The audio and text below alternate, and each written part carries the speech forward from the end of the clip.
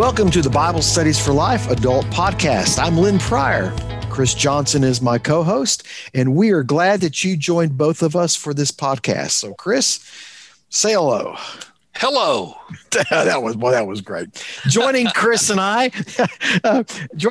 is Jennifer Denning. Jennifer, thank you for being a part of this podcast. Thank you for having me. I'm glad to be here. And if you weren't with us a few weeks ago when Jenny was with us, let me just bring you up to speed. Jenny is with us because she wrote this study on Elijah living outside the comfort zone. Jenny is, she's been a writer for 30-something years, pastor's wife. Something like that. Right. And you lead a team that does software development, correct? Right there, you're in North Carolina?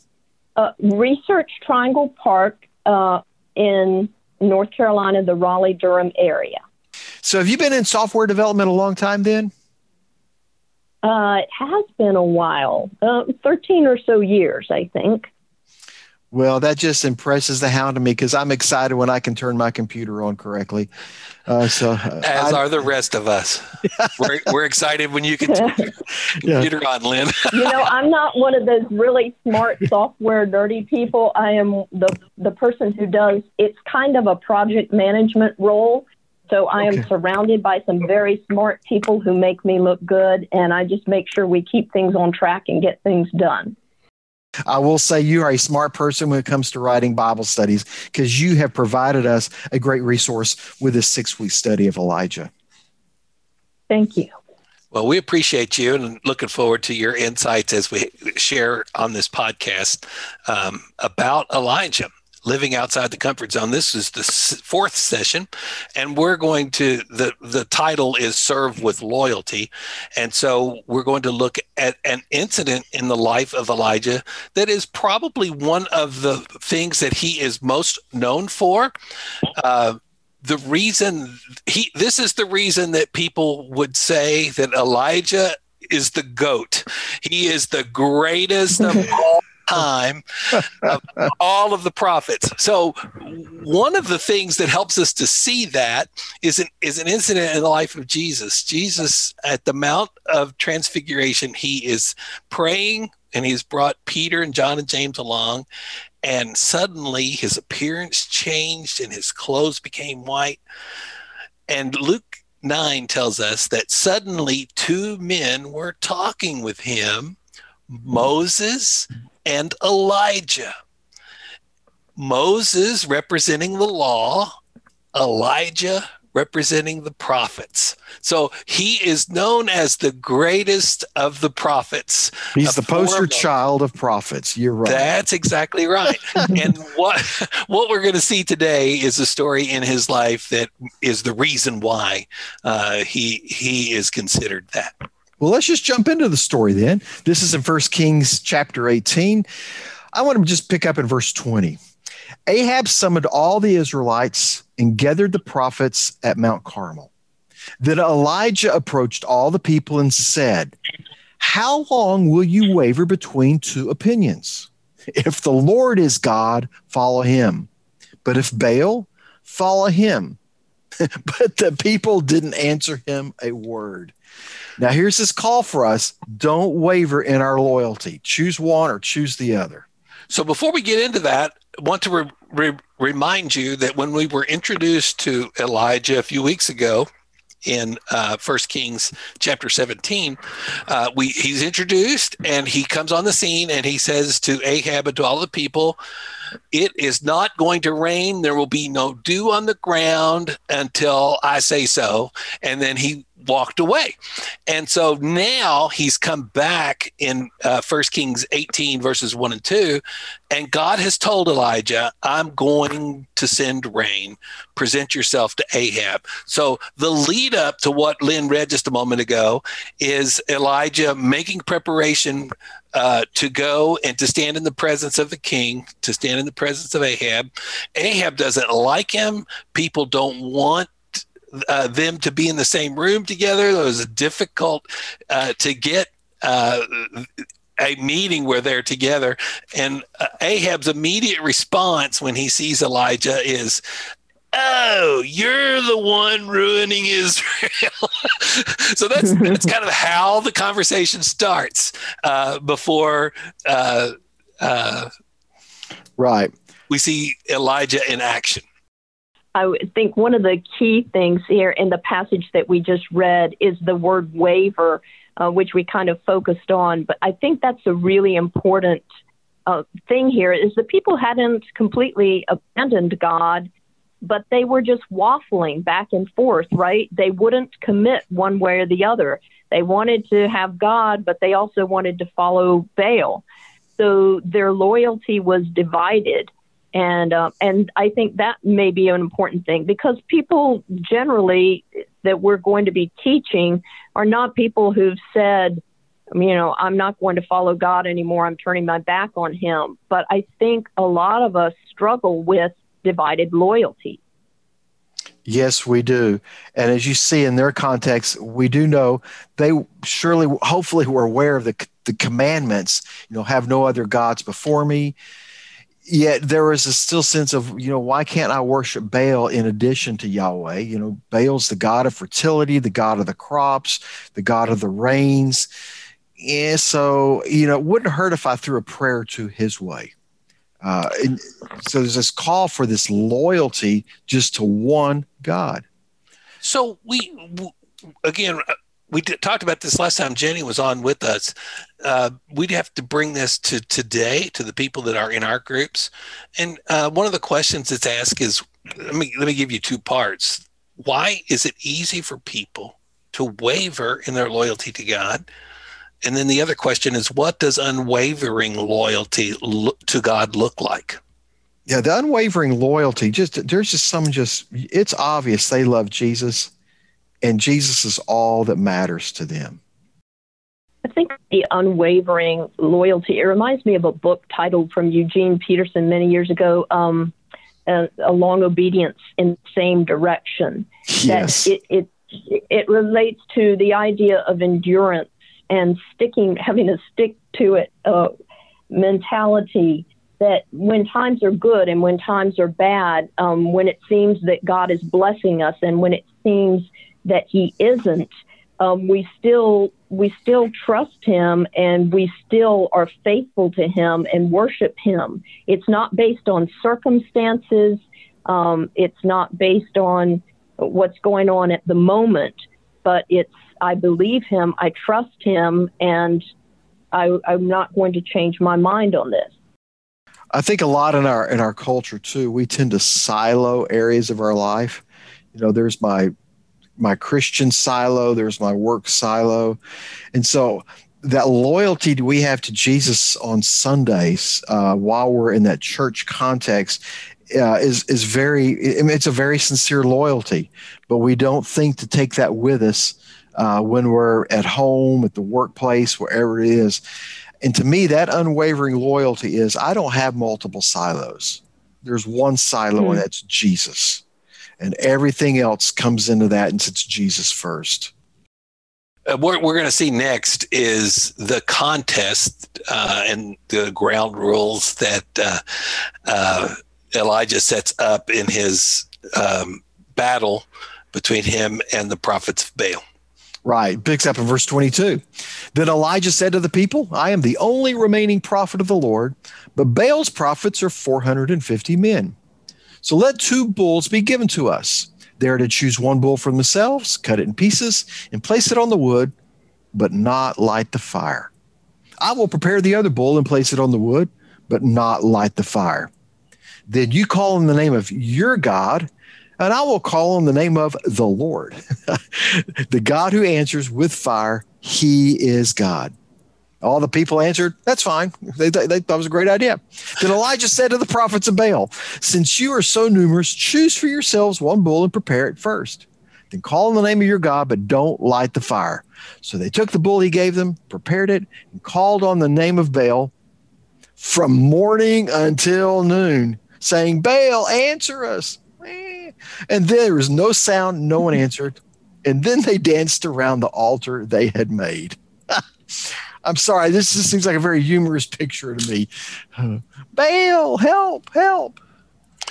Jenny, you pointed out the genius of Elijah in setting this up and letting the prophets of Baal go first. Thought that was interesting. Right. And I guess they had all this opportunity, so many of them, and for so long they are pleading with their God to send down fire, and nothing happens. And then very quickly, God demonstrates that he is the true God.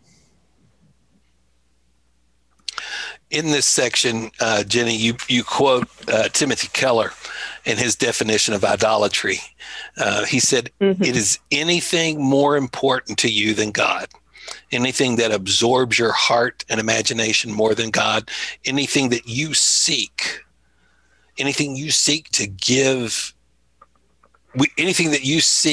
to give you what only God can give. Right. And I think that's true. And I like that quote from Timothy Keller. We look for satisfaction, happiness, purpose, and meaning in things that don't fulfill, because only God can give us those things, can completely fill those needs in our lives. And it's a fruitless endeavor to try to make those things our gods. It will only break our hearts, as he says. Yeah. So one of the questions that we ask is, what are some idols and false gods being worshipped by people in our culture? So we hit on some of those last time. I don't want to spend any time there, but it's a great question to get the people in our groups to think about what grabs their hearts, what holds their attention, what have they put in first place in their life other than God? And I think one way we can assess this is, where do we put our time and our money, our resources? It's not just about those things, but those can give us a pretty good metric to measure where our loyalty lies. And if it's unbalanced in the direction of things other than God, if he is not first in all these things, then I think we have to ask ourselves why. What's going on? Well, Lynn, tell us how the story ends.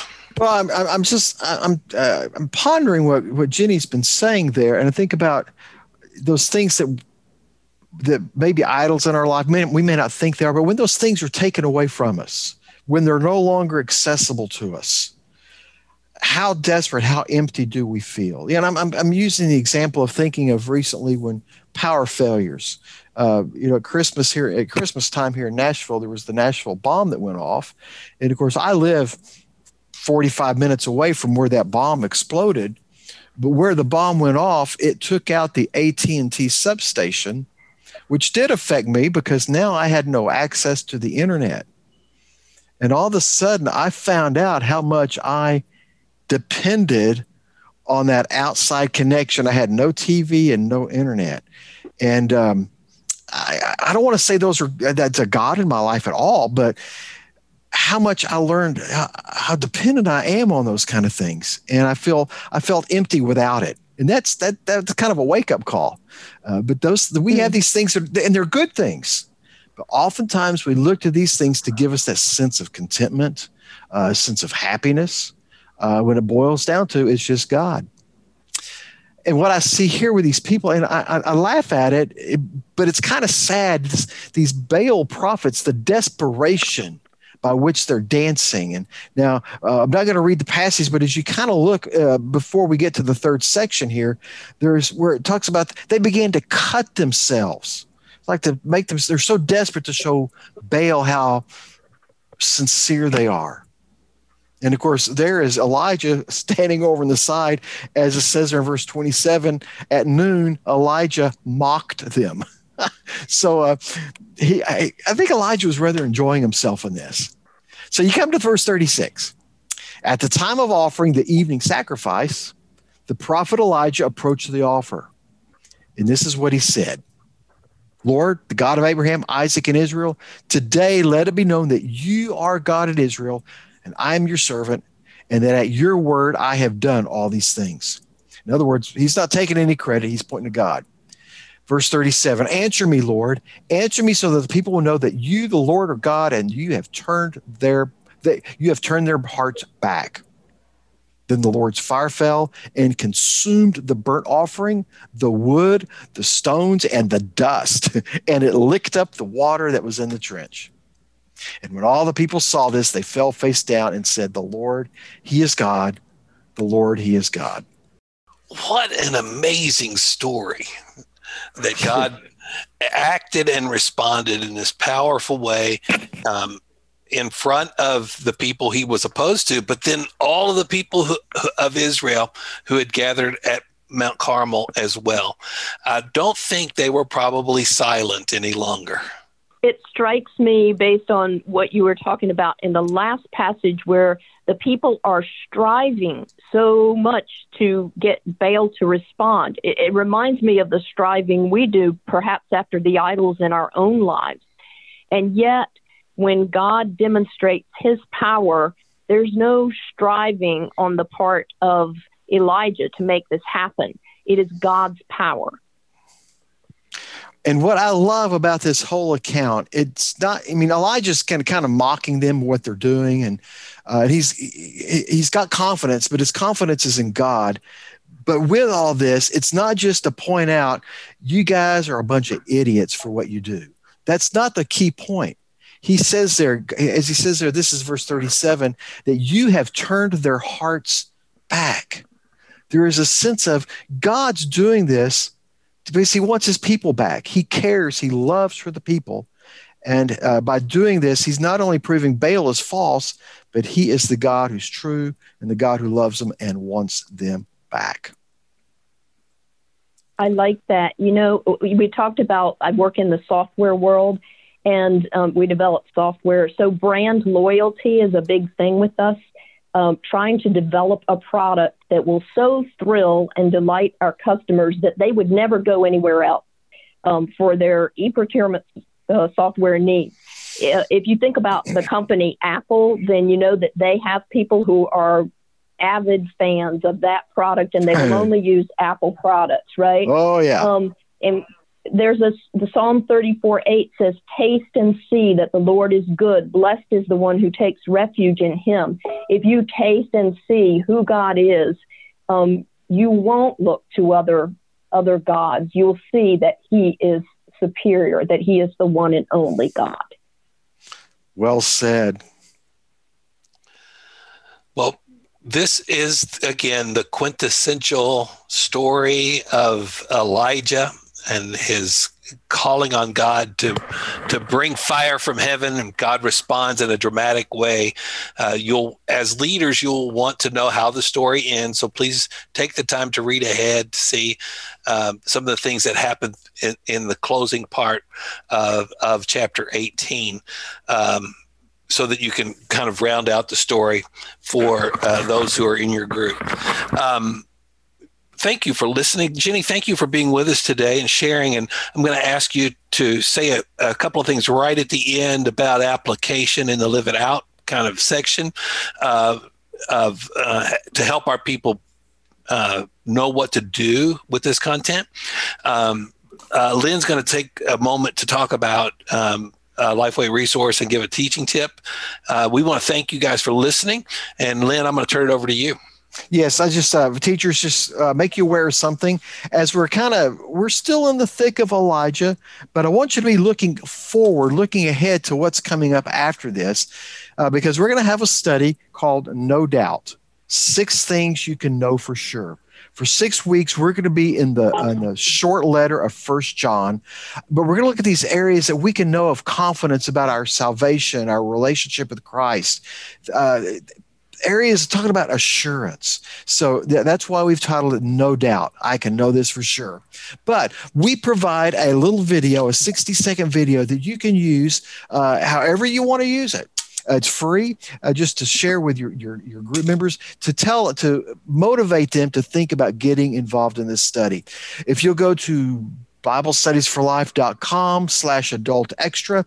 You'll see there on the page, on any of those pages on extra, you'll see something that talks about the promo videos. It's there to grab, to download. You can put it on Facebook, your church website. You can put it in messages. You can give it to class members and encourage them, hey, share this with your friends and have them come to Bible study with you. 60-second video, it's free for you to use. So let me just encourage you to do that.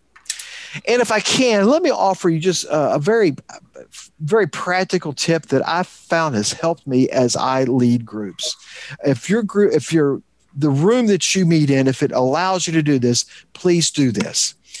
Don't sit in rows.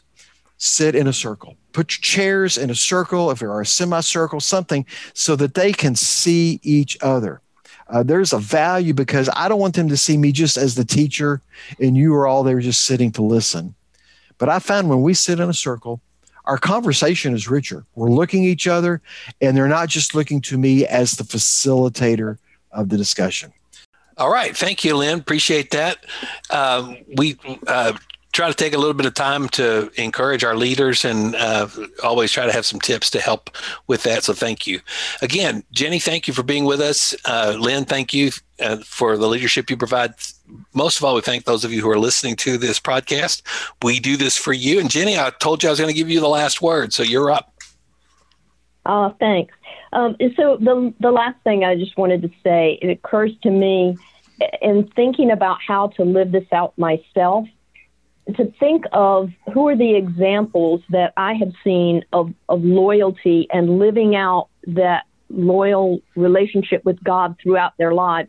I think of my parents. I think of my dad, who I was mentioning earlier, has pastored for about 60 years. They served faithfully over the long haul. And so think of those individuals and then think about how your continued loyalty to God can be an example to encourage someone else who may be struggling.